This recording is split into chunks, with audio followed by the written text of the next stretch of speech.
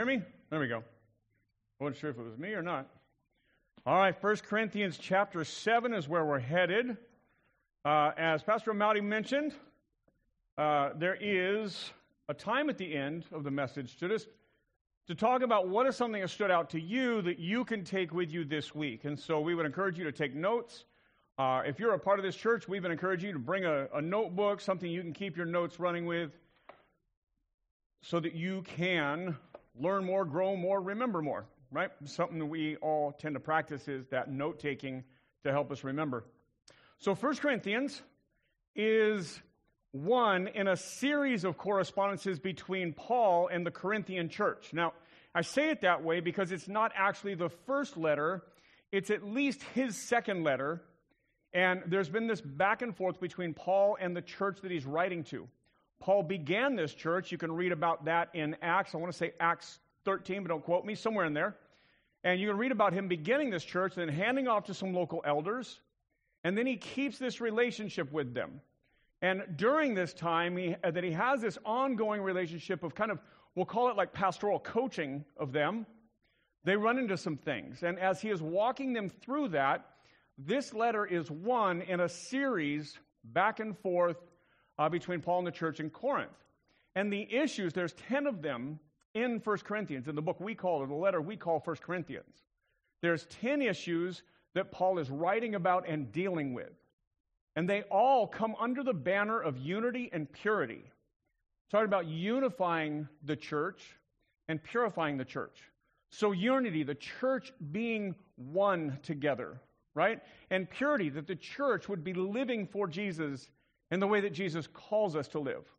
And so as we look at that, I want to give you a tidbit. I've said this, I think, in the opening message, but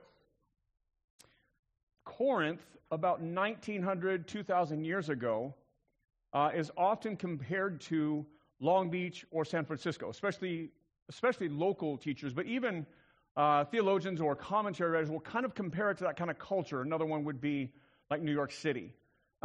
Long Beach is good for us. We're a suburb of Long Beach here in Cerritos, and so it makes sense to us. And Long Beach is anything but godly, right? It is not, you wouldn't say the number one influence in Long Beach is Jesus, right? Fair? There's a lot of other influences. There's a lot of lifestyles that are championed here in Long Beach, here in the greater Long Beach area, that are not in line with Scripture. And so imagine the gospel were to break out into Long Beach, and people who had never heard the gospel, never stepped foot in a church before, began to come to faith. And imagine the things that they bring with them from the culture that they were in, the culture that we all live in, and imagine how that kind of brings itself into the church. And if you don't know any better, as many probably didn't, you don't know exactly what God is calling you to. And so this is kind of that setting. And so I'll give you a main idea for the day. So purity in Christ for kingdom work. So Scripture calls the church to purity in Christ, or holiness is another way to say that. Holiness is not defined as perfection, but it is rather being set apart for kingdom work. We are called to holiness, or we are called to be people who are set apart for kingdom work. Now, I'm going to give you a dumb example, but I think it'll help us make sense. So this podium here, I think we'll call it a podium, right? Whatever this is, we'll call that holy, right? Now that would be true if we didn't let other folks, like we have the Boy Scouts come in and they'll do something here, and if they wanted to use it, they could use it. Holy would mean it is only used for like worship gatherings. That means we would not let the Boy Scouts or we would not let another organization use it. Does that make sense? It would be set apart only for the worship of God. Does that make sense? So imagine this was just set apart for that. We would call that holy to the Lord, right? So now we're talking about you, that you are to be set apart, that your life is to be given only over to the glorifying or the worship of God. Does that make sense? So we use holy or set apart today. That's what I mean. So imagine we didn't share this with others for that purpose, so that it would remain holy to the Lord. All right? Chapter 7 has things about marriage and physical intimacy, singleness, divorce, living as we were called, even speaks to the unmarried and the widowed. So there's going to be kind of a variety of things all targeting one topic. All right, starting in verse 1, it says, "Now, concerning the matters about which you wrote," so you'll notice about which you wrote, he's talking about what they wrote to him. Again, this is an ongoing correspondence, right? And you'll notice the quotations. "It is good for a man not to have sexual relations with a woman." Just like last week, if you were here, the quotations mean Paul, the author, is quoting what they wrote to him. He's quoting their letter to him in this. So the last 2 weeks, we've talked about people that are immoral, that are sexually immoral in different ways. Chapter 5 was a guy who kind of took it to the extremes, that was called to be removed from the membership of the church. Last week, it was a broad category, one of 3 categories he was dealing with. And we said this, that physical intimacy is designed for one man, one woman, inside the covenant relationship of marriage, right? Forever, consensually, for a lifetime. Like, that's what it's made for. That's the design. And so anything outside of that is considered sin. Anything. So premarital, extramarital, right? Same gender, different gender, it doesn't matter. All of it is sin. So God says, this is what I made, this is good, this is how it's designed, and if you do anything other than this, outside of that, is sin. And so, a couple chapters of how the church in Corinth is ignoring that, or living as they would like to live, right? And in this case, some on the other side have swung the pendulum all the way over to complete abstinence, as if that is glorifying to God. So God created marriage, God created our bodies, God created physical intimacy, God created all that. But he gave it a purpose, and he gave it some boundaries. So inside of marriage, like we said, consensually, it's a good thing, it's a glorifying, it's a godly thing. Outside, it's a sinful thing. So on one side, you have people that are breaking the rules, and others that are saying there is no way for it to be God-honoring. Does that make sense? So they're kind of swung all the way over there. So you've got these kind of polar opposites within this church. Verse 2. "But because of the temptation to sexual immorality, each man should have his own wife, and each woman her own husband. The husband should give his wife her conjugal rights, and likewise the wife to her husband. For the wife does not have authority over her own body, but the husband does." Listen. "Likewise, the husband," that first part gets quoted a lot, and they missed the second part. "Likewise, the husband does not have authority over his own body, but the wife does." All right. That gets oddly used one way more than another. We'll just throw that out there. All right, so here's what I want you to hear. When you hear authority, kind of throws your brain a little bit there. But here's what he's saying. Each marriage should enjoy this physical intimacy regularly, right? Obviously, there's going to be exceptions. Obviously, there's going to be health issues or whatever happens, or somebody's traveling or something, right? But otherwise, the idea is that's good. That's what God created it for. And the idea of authority over a spouse's body is about the oneness of marriage, right? It's not about one person telling the other or asserting themselves over the other, and that's why it's mutual. The wife has authority over the husband authority over the wife, right? In that context, it's this mutual submission to one another. The way this is created, the way God created it, it's supposed to be a selfless act anyways, right? It should be about the other person. And that's really what's kind of being said here, that this is the way that glorifies God. Anything outside of that, including making rules about it that don't exist, anything else is sin. So he says, so do this, enjoy this, right? But in this context. Verse 5, "Do not deprive one another, except perhaps by agreement for a limited time, so that you may devote yourselves to prayer, but then come together again, so that Satan may not tempt you because of your lack of self-control." Now, I'm going to guess that most of the people in the room here have never fasted from this particular thing.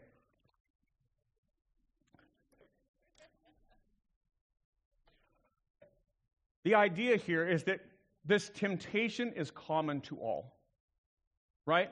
And so don't deprive one another. So spend that time in marriage, be together in marriage, right? Enjoy that. You can agree together to fast and pray together. But then he says, but then come back together again.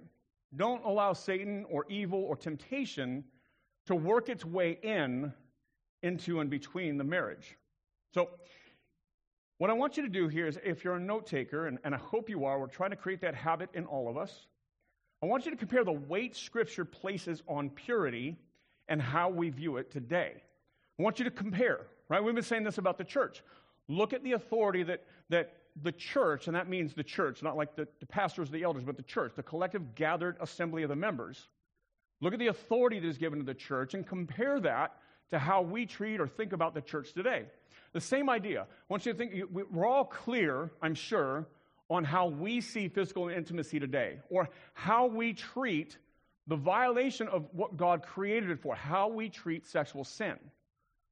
And then I want you to see the weight that Scripture places on purity in this area, and I want you to just compare. It's just, okay, do I treat things the same way God treats them, right? Do I see this issue the way God sees this issue? Do I give the weight and value of this issue the way God has taught about this issue?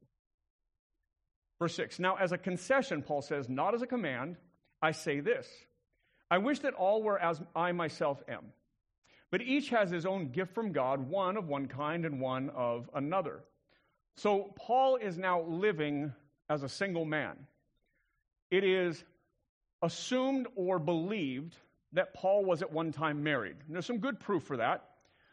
We don't know what happened between here and there, right? So whatever happened here, maybe lost a wife, a lot of death and childbirth in this era, a lot of things, right? We don't know. So that's again, I don't know what happened. It could be that when he converted to Christianity, when he moved from being a persecutor of Christianity to being a follower of Jesus, it maybe his wife left him. We don't know. But as a Pharisee, as a religious leader, he was likely married. But when we get to this point, the Paul that we get to read about and who talks to us about this issue is living single and celibate, right? And so he is living with no spouse, right? And so he says, now, as a concession, not a command, I wish that you were as I am, right? That you were also single. Now, you have to qualify this conversation. God created marriage.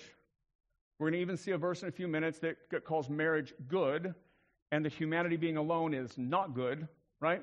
And so Paul is not asserting himself over what God has taught about marriage.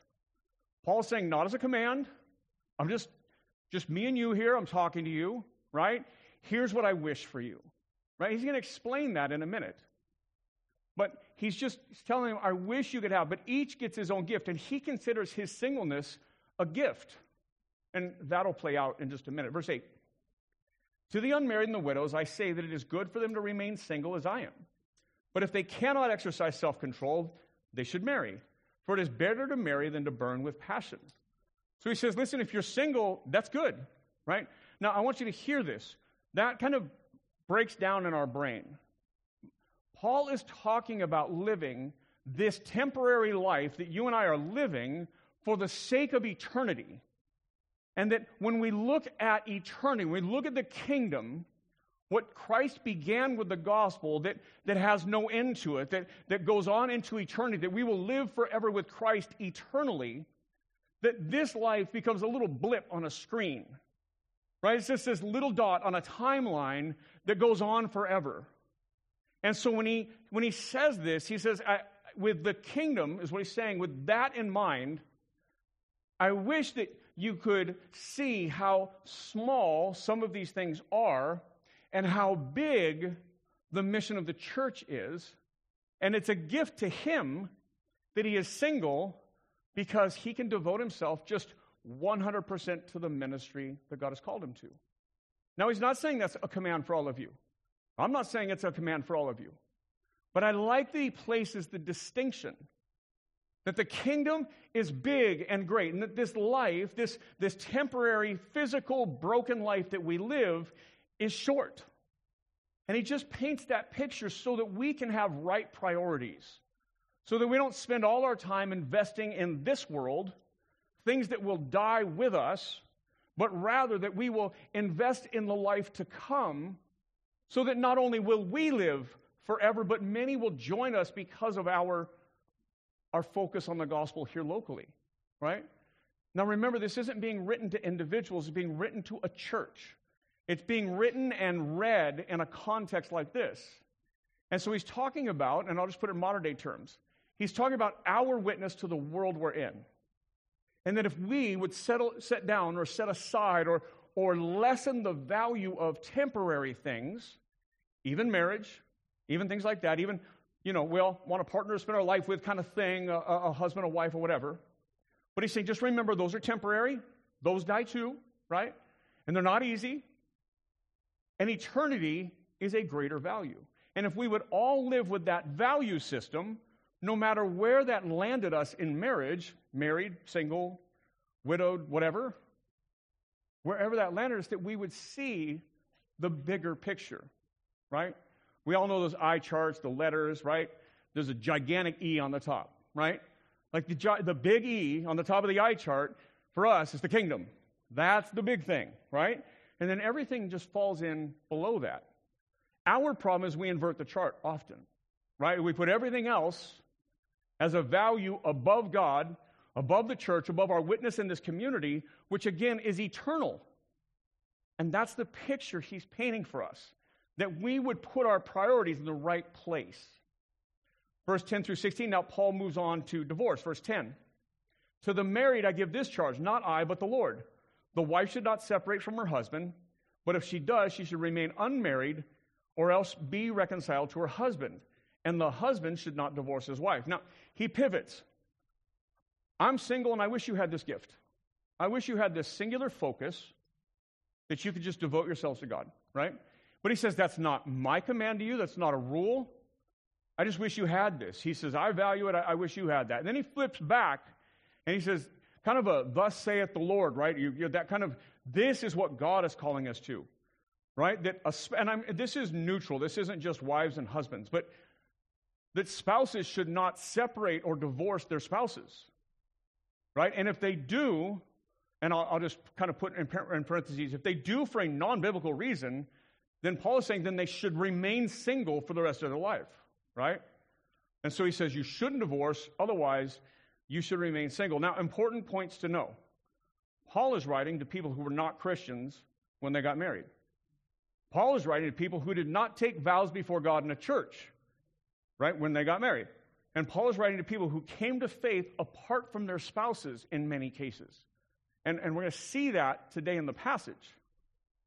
So, both of you outside the church, and then one of you comes to faith, right?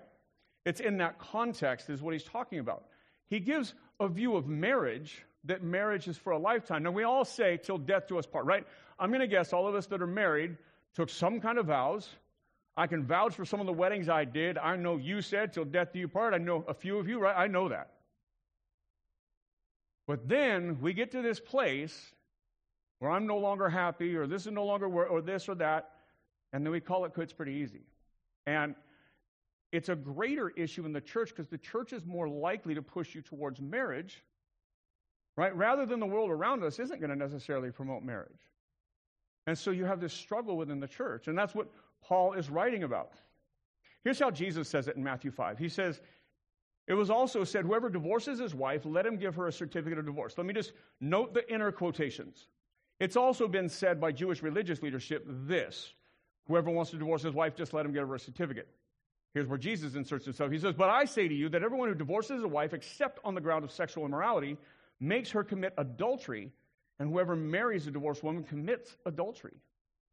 So Paul and Jesus are using the same language. Marriage is forever, right? And if you decide you're going to leave this marriage, unless someone violates this marriage, and notice again the weight on sexual sin. Just notice again how Scripture, Jesus and Paul, places that value, right? And then look at just how easily we tend to talk about it. And he says, if you break this covenant of marriage and then remarry, right, you actually either commit adultery or cause adultery. And so consider that. Think about what he's saying here about marriage. He's using incredibly strong language. Verse 12. He says, to the rest I say, and he says, I, not the Lord, that if any brother has a wife who's an unbeliever, and she consents to live with him, he should not divorce her. And if any woman has a husband who is an unbeliever, and he consents to live with her, she should not divorce him. For the unbelieving, you need to hear this verse 14. For the unbelieving husband is made holy because of his wife, and the unbelieving wife is made holy because of her husband. Otherwise your children would be unclean, but as it is, they are holy. Let's break this down. This is probably the most important verse in this section, or at least the most important to understand. So the unbelieving husband is made holy because of his wife. So you have a wife who comes to faith and a husband who is not a follower of Jesus. That's what he's talking about in that context, right? And he's encouraging the wife, stay with your husband. If your husband doesn't leave you over your conversion, stay with him. Stay with him. And then he says, because he is holy. Now, holy does not mean perfect. We already defined that. We define it as set apart for God, right? Set apart for, we use this language, it's kind of set apart for worship of God. What he's saying is there's a promise here that is unique and different, but it calls the unbelieving spouse holy. Then it flips it to the husband coming to faith, and the wife does. And if she consents to stay in the marriage, then she is called holy. It says, otherwise, your children would be unclean, but as it is, they're holy. Now, here's what he's saying. That God somehow uniquely makes a promise over marriage, over family, right? We know that there is church and family, the metaphor there, that we use those two, that one metaphor will teach about the other and both in Scripture, right? That they'll teach us about those relationships, that we are children of God, right? Sons and daughters, brothers and sisters with Jesus, Scripture says, right?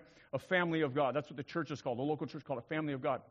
We see the partnership between Christ and the local church as defined as a marriage, with Christ as the husband and the church as the bride. Like we see this metaphor all throughout Scripture. It's true in the Old Testament with God and Israel as well. And so this is meant to give us some meaning. And so God believes that both the spiritual family and the nuclear family are incredibly important, right? And that he places promises over them. Things that are, I would just say, above our understanding sometimes. And this is one of those. And so what he's saying here is that by you coming to faith, but your spouse has not yet come to faith, if they'll stay in that marriage, there's a promise that spouse is holy, set apart. I would say it this way, and this is me reinterpreting it to you, that eventually that spouse will come to faith, right? He's saying that spouse is set apart for. And the children are set apart for God. Now, the implication is then that you would live in such a way that represents Christ to your spouse and your children appropriately. That you would disciple your children in the faith, that you would, given the opportunity, share your faith with your spouse, husband or wife, and that you would live in such a way that Christ is glorified in your home. Wives, if that's you, that you would live in such a way where your spouse, your husband could see Jesus. Or that your kids can see Jesus in you. And that if you will live in that way, that there's a promise made about the family.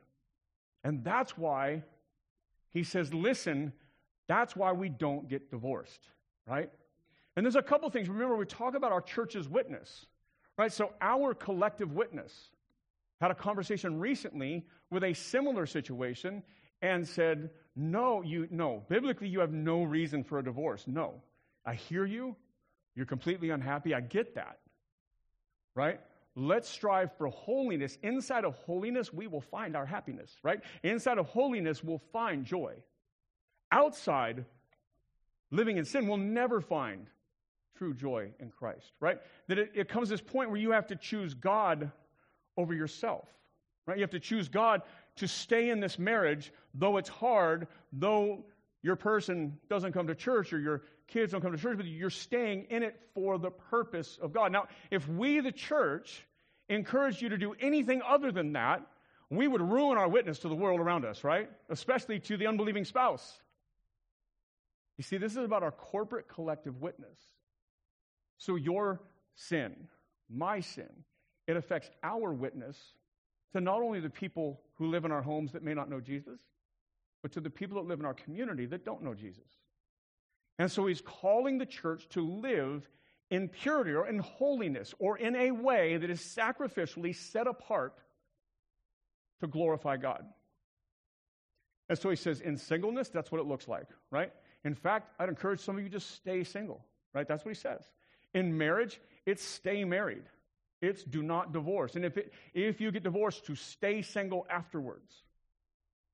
I'm going to put a note on the screen for you. By the way, inside the new app, if you go to the little Sunday button on the bottom, all the way down is today's notes if you need them. So here is a note. God's promises of marriage. If we're faithful to God's strong calling over our marriage and families, God promises that those in our family are a part of his plan, calling them holy. That may not mean today. That may not mean tomorrow. But if God says they are holy, God's got a plan. Fair enough? Verse 15, but if the unbelieving partner separates, let it be so. In such cases, the brother or sister is not enslaved. Brother or sister means the believer, right? The believer in the church is not enslaved. God has called you to peace. How do you know, wife, whether you will save your husband? Or how do you know, husband, whether you will save your wife? Right now, we all know that it's that God that does the saving, right? We all know that it's God alone who can change the human heart, if you will, the human spirit. But what he's talking about is our role in it. How do you know that by staying, you might cause them to come to faith by your witness in your marriage or to your kids? How do you not know you'll save them? Paul used that language of your engagement in what God is doing as being incredibly important. So why do you think God, through Paul, makes such an issue of marital faithfulness and sexual purity? The answer is because it's all about our witness to the world. The unbelieving spouse, the unbelieving kids, the unbelieving neighbors, the unbelieving coworkers, whatever it is. But it's us choosing Jesus above ourselves in this area collectively that gives us this witness. It makes us distinct from the world that we live in. Verse 17, he says, only let each person lead the life that the Lord has assigned to him and to which God has called him. This is my rule in all the churches. So verses 17 through 24 are living as you were when you were called to faith. Now, it's got some different implications in their day. We're just going to read through it and talk about it. Verse 18, was anyone at the time of his call already circumcised, meaning were you Jewish? Let him not seek to remove the marks of circumcision. Was anyone at the time of his call uncircumcised, meaning Gentile or non-Jewish? Let him not seek circumcision, for neither circumcision counts for anything nor uncircumcision, but keeping the commandments of God. If you're unfamiliar with that, the covenant symbol in Judaism is circumcision. If you were Jewish and you came to faith, you don't need to get rid of the symbol. If you're not Jewish and you come to faith, you don't need the symbol. You're not Jewish. That's what he's saying. Don't worry about, and that was a big struggle in the first century churches, whether or not you had to be a good Jew in order to be a good Christian. Okay?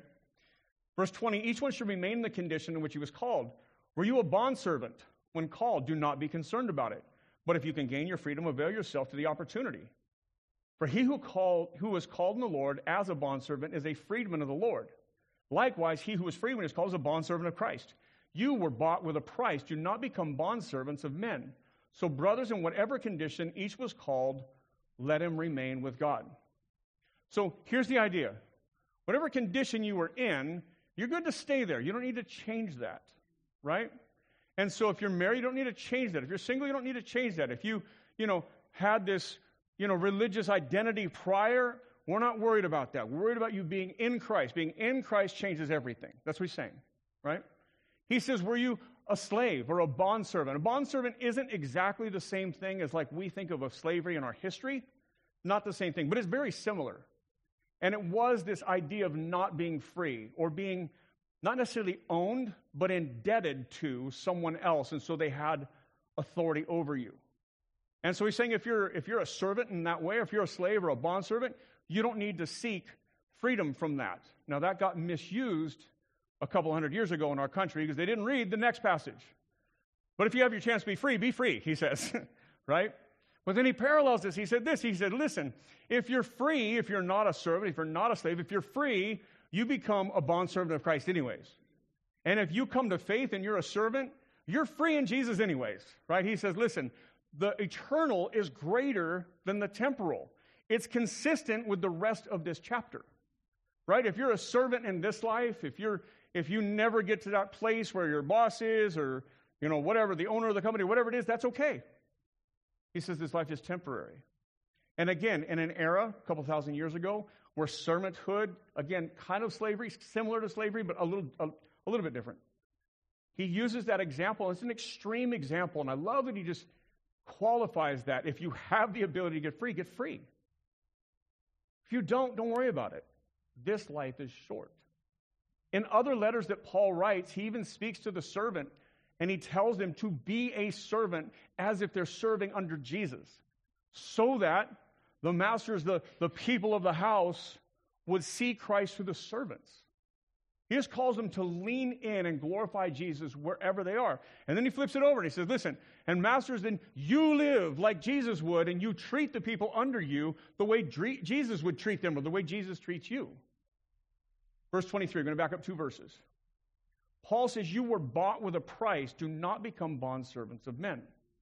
Paul goes back to the gospel message for us, that we were created by God, loved by God, designed by God, and made to be holy or set apart, or that our lives were designed to give glory, worship to God. Sin enters in, and sin in its simplest at this point, especially as it relates to this chapter, is choosing what we want above what God wants, right? Whether it be in singleness, whether it be in marriage, whether it be divorce, whether it be in servanthood, whatever it is, right? It's saying this, that when you choose your way above God's way, you're choosing yourself instead of God. It's being unfaithful to God, right? And all of humanity has been sinful. And we are born under sin. Sin happened long before us, and then we join the humanity, and then we add sin to sin. We've all sinned. And I would say this, especially if you're our guest today, we as a church understand how broken and sinful we are. We don't think we have it all together. We would say we're fixed on Jesus, who has it all together, and that our job is to strive towards him. We know we fall short even knowing better, right? And so sin is that choosing ourselves over choosing God. And he says, don't you know that Christ bought you with a price? And when we were separated from God by our sin, that Jesus came and he entered into human flesh, that God became human in Jesus, and that he lived a sinless life. He lived the life that you and I are called to live, but choose not to live. He did so in our place, and then he went and paid the ultimate price of giving his life for us in the most brutal fashion, taking a beating where he was beat within, inches of his life, and then being nailed to a cross, and enduring when God pours out his wrath on Jesus on the cross. The physical things are one thing, but the separation from God and the wrath of God that Jesus had never experienced, Jesus being God, somehow got separated from God to take the penalty for us so that we would never have to be separated from God. And that wrath of God poured out on Jesus is Jesus paying the penalty for us. And so Paul says, don't you know you were bought with a price? And we talked about this last week. We talked about the Dietrich Bonhoeffer quote about cheap grace, where because it comes to us free, we treat it like it's cheap. But it cost Christ everything. Right? It cost God his only son. It cost Jesus his very everything, even the separation from God that he'd never known. And that's baffling to me, as Jesus is God. And how can you be separate? But he had to pay that penalty. But he did so to buy you and I back. And so the idea here is that Jesus' sacrifice for you was so great that it is easier, if we understand that it is easy for us to sacrifice in response to Jesus. If that means live single, we live single. If that means live in a marriage that isn't what we want it to be, it means that. If it means live here, live there, if it do this, do that, if it means don't do that, don't do, whatever it means, whatever that sacrifice is, that we are called to do so in response to the sacrifice Jesus already made for us. And then we couldn't understand even the penalty paid by Jesus. But he did so to buy us back, to pay our debt. And it fits in this bondservant passage, because a bondservant, unlike a slave, often when you became so indebted that you were upside down and there was no way out, you could then go to the person you were indebted to, and you could stay for up to 7 years. You would be a slave or a servant to them to pay off your debt. You would go work to pay off your debt. And that's what bondservant was. And so again, we're not working to buy God's love. We're responding to the price paid for us.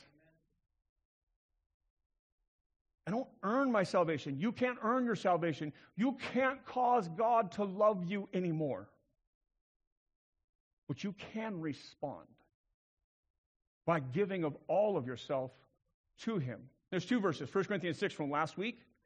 Do you not know that your body is a temple of the Holy Spirit within you, whom you have from God? You are not your own. You were bought with a price, so glorify God in your body. And then a couple books ago, or just a couple series ago, when we did Revelation 5, the people around the throne, sang a song to Jesus, saying, worthy are you to take the scroll and open its seals, for you were slain, and by your blood you ransomed or bought back people from God from every tribe and language and people and nation, and you have made them a kingdom and priests to our God, and they shall reign on earth. Right? You were bought. You were paid for. You were ransomed by Christ. So here's a note for you. Our response to Christ's sacrifice. The sacrifice Christ made for us causes a desire to give all of ourselves to him, resulting in sacrificing temporary things in this life for the sake of the kingdom. Giving up the temporary for the sake of the eternal. Jesus in Luke says, if anyone will come after me, he must deny himself, take up his cross daily and follow me. Whoever seeks to save his life here will lose it. Whoever loses his life for my sake, Jesus says, will save it. In other words, you aim at the temporary, you miss everything. You aim at the eternal, you get now and then. Right? And when we aim at what God has called us to, what we find in there, that God does more and better inside of that than we could have ever expected anyways. Because we're beginning to live the way we were created to be. And that God uses that and God fulfills that. Verse 24. So brothers, in whatever condition each was called, there let him remain with God.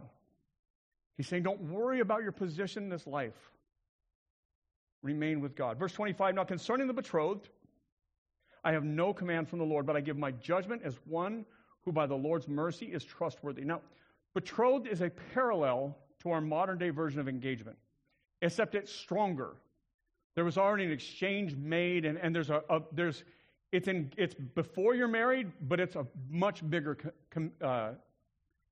commitment.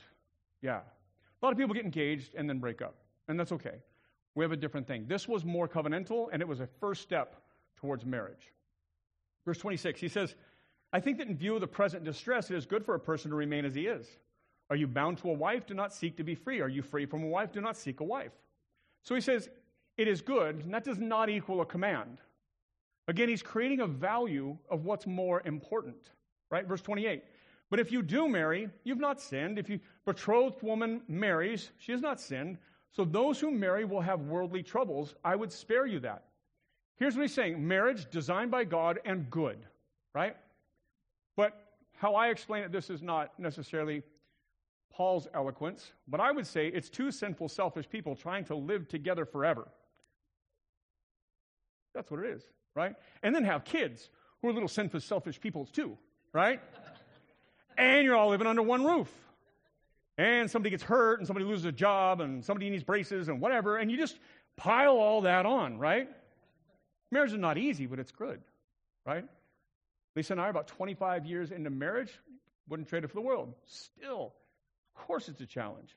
You're taking two selfish, sinful people and shoving them together and say, live together, right? And do life together. All the hurdles, all the things. So Paul's saying, listen, remain single, get married. You're not sinning either way. The value is, do you understand that the eternal is greater than the temporary? That this is bigger than this, so live that way. So Genesis, just to be clear, Genesis 2, then the Lord God said, it is not good that man should be alone. I will make a helper fit for him. I know a lot of you guys. This is true. You're not good alone. Need help. Someone to get you up and just kind of get you off and like, hey, did you brush your teeth? I mean, come on. Okay, so God created marriage. It's a good thing. We're not intended to live alone. Just like you can't live your faith apart from a church, you can't live a healthy life in Christ apart from a local church, from a commitment to a local body. Same thing. A marriage is good, and that's what God made it for. So we'll put this up. Here's a note for you. Singleness versus marriage. Only some are called to be single for the sake of the gospel. Just like any other sacrifice, it is all about placing Jesus above our wants or desires. You see, we've inverted that because we live to the culture and the world we live in. And so here, if you're not married by a certain age, women, there's a lot of pressure, right? And you get this thing like, okay, what's wrong with me? Or whatever. I think it's different for sure. But there's this idea of what you should be. You should be married, you should have kids, you should own a home, you should have a career, all these things. All which will die when we die. Right? No, your kids won't die when you die. You know what I mean, right? Like, all goes away. But the eternal never goes away. So if you're married, live for the sake of the kingdom. If you have kids, disciple them for the sake of the kingdom, right? Value their faith above their academics, above their sports to pay for their academics, right? And that's what we get caught up in this thing. And he keeps placing our eyes up higher. Verse 29. This is what I mean, brothers. The appointed time has grown very short. From now on, let those who have wives live as though they had none, and those who mourn as though they were not mourning, those who rejoice as though they were not rejoicing, and those who buy as though they had no goods, and those who deal with the world as though they had no dealings with it. For the present form of this world is passing away. Now, clearly this is rhetoric to make a point. He's not saying mistreat your wives. Clearly, right? That would go, yes. Okay, so, right, this would go in opposition to the rest of Scripture. He is making a consistent point. Your priority needs to be Jesus, not your wife, not your kids. And when your priority is Jesus, you'll be a better husband, you'll be a better wife, you'll be a better parent, you'll be a better kid, you'll be a better worker, you'll be a better student. All that falls into place. So live for that, you get it all. Live for this, you miss everything. Those who mourn as though they were not mourning. Those who buy as though they had no goods. Yes, you're allowed to shop if you have the money, right? Okay, so verse 32. I want you to be free from anxieties. You can hear Paul's heart for this church. He's a pastor who loves them. The unmarried man is anxious about the things of the Lord and how to please the Lord. But the married man is anxious about worldly things, how to please his wife, and his interests are divided. And the unmarried or the betrothed woman is anxious about the things of the Lord, how to be holy in body and spirit. But the married woman is anxious about worldly things, how to please her husband. I say this for your own benefit, not to lay any restraint upon you, but to promote good order. That's key. And secure your undivided devotion to the Lord. It's that last verse that restates what we've been saying. Not restraining you from getting married. He says it's to make sure your order is correct, that you have things in order, that Jesus is at the top of the org chart, and that everything else flows after that. If you're married and have kids, it should go Jesus, your spouse, yes, your spouse before your kids, then your kids, then everything else, right? Everything else will fall in line. Your church, your work, your pastimes, your fun, whatever, right? And listen, kids never grow up and look at their parents and go, you guys just loved each other too much. But lots of them will tell you that my parents didn't love each other. That's why it's spouse before kids. This before that. Do you have it in order? With Jesus at the top, you'll figure everything else out. Verse 36. If anyone thinks he is not behaving properly toward his betrothed, if his passions are strong and it has to be, let him do as he wishes. Let them marry. It is no sin. So again, not sinful to get married. But whoever is firmly established in his heart, being under no necessity, not required, right? No rule, but having his desire under control and has determined this in his heart to keep her as his betrothed, he will do well. So then he who marries his betrothed does well. He who refrains from marriage will do even better. So it's a priorities thing. Now again, we hear all this and we immediately make it about us and Jesus alone. And our problem with that is we tend to excuse things a lot more when it's just me and Jesus. Now, when it's you and Jesus, it's easy to look at sin, right? When it's me and Jesus, it's easy to hide it. Remember, he's talking to the church. He's talking about our corporate witness to the world, and that the purity and unity of the church is our witness. How our marriages or how our singleness, how it looks collectively is our witness to the world around us. And so he is leaning into that place of putting Christ first. So are we living as devoted to Christ above all else? Are we living in sin that discredits our witness? Right? By the way, single people, if that is you, marriage is not the answer to that issue. Repentance is the answer to that issue. You with me? Right? Marriage is a Band-Aid that will figure out you couldn't put Jesus first in your life beforehand, and likely won't in marriage either. Just throwing that out there. Do our priorities match the calling of Christ on our lives? Verse 39, a wife is bound to her husband as long as he lives. But if her husband dies, she's free to be married to whom she wishes, only in the Lord. In other words, can't marry an unbeliever. Yet in my judgment, she is happier if she remains as she is. And I think that I too have the Spirit of God. He says, listen, your marriage is until one of you dies, right? Not by murder, by death. I feel like in this room I should qualify that sometimes, all right? Okay. For a lifetime. If you're married, if you're separated, if you have no biblical grounds for divorce, he's saying, restore that relationship. That is your witness for Jesus. That is what's best for your family, for your kids. That's what's best. And then if you lose a wife, you can remain single, you can get married again. He just says, listen, I think it's easier to live for the sake of the kingdom by myself. I don't have to check in to see if I need to go over here. I just do it, right? He's not saying that's wrong. If you're married, check in. I highly advise it. 25 years of wisdom telling you, check in, right? So, but you can live with a singular focus of Jesus if that, right? That's all he's saying. He's not making new rules. Here are the rules. Marriage is for a lifetime. There are very few exceptions. One is if you're in danger. One is if someone's been unfaithful. And the being unfaithful is not a command to divorce. It's still, many marriages actually become stronger and figure it out even afterwards. Again, don't recommend that path. I'm just saying. He's saying sex is made for a married couple only. Only when they're married, not outside of that, not before that, not after that.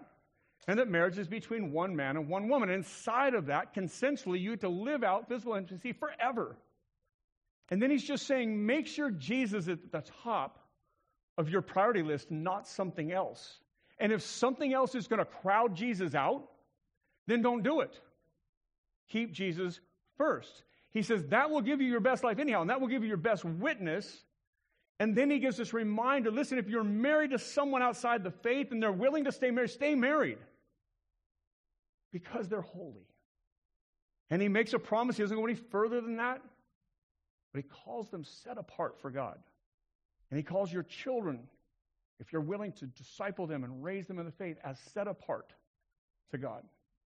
So how do we live in such a way that prioritizes what Jesus has done for us? Romans 12 says this, I appeal to you, therefore, brothers, by the way, is the plural for brothers and sisters, by the mercies of God, to present your bodies as a living sacrifice, holy and acceptable to God, which is your spiritual worship.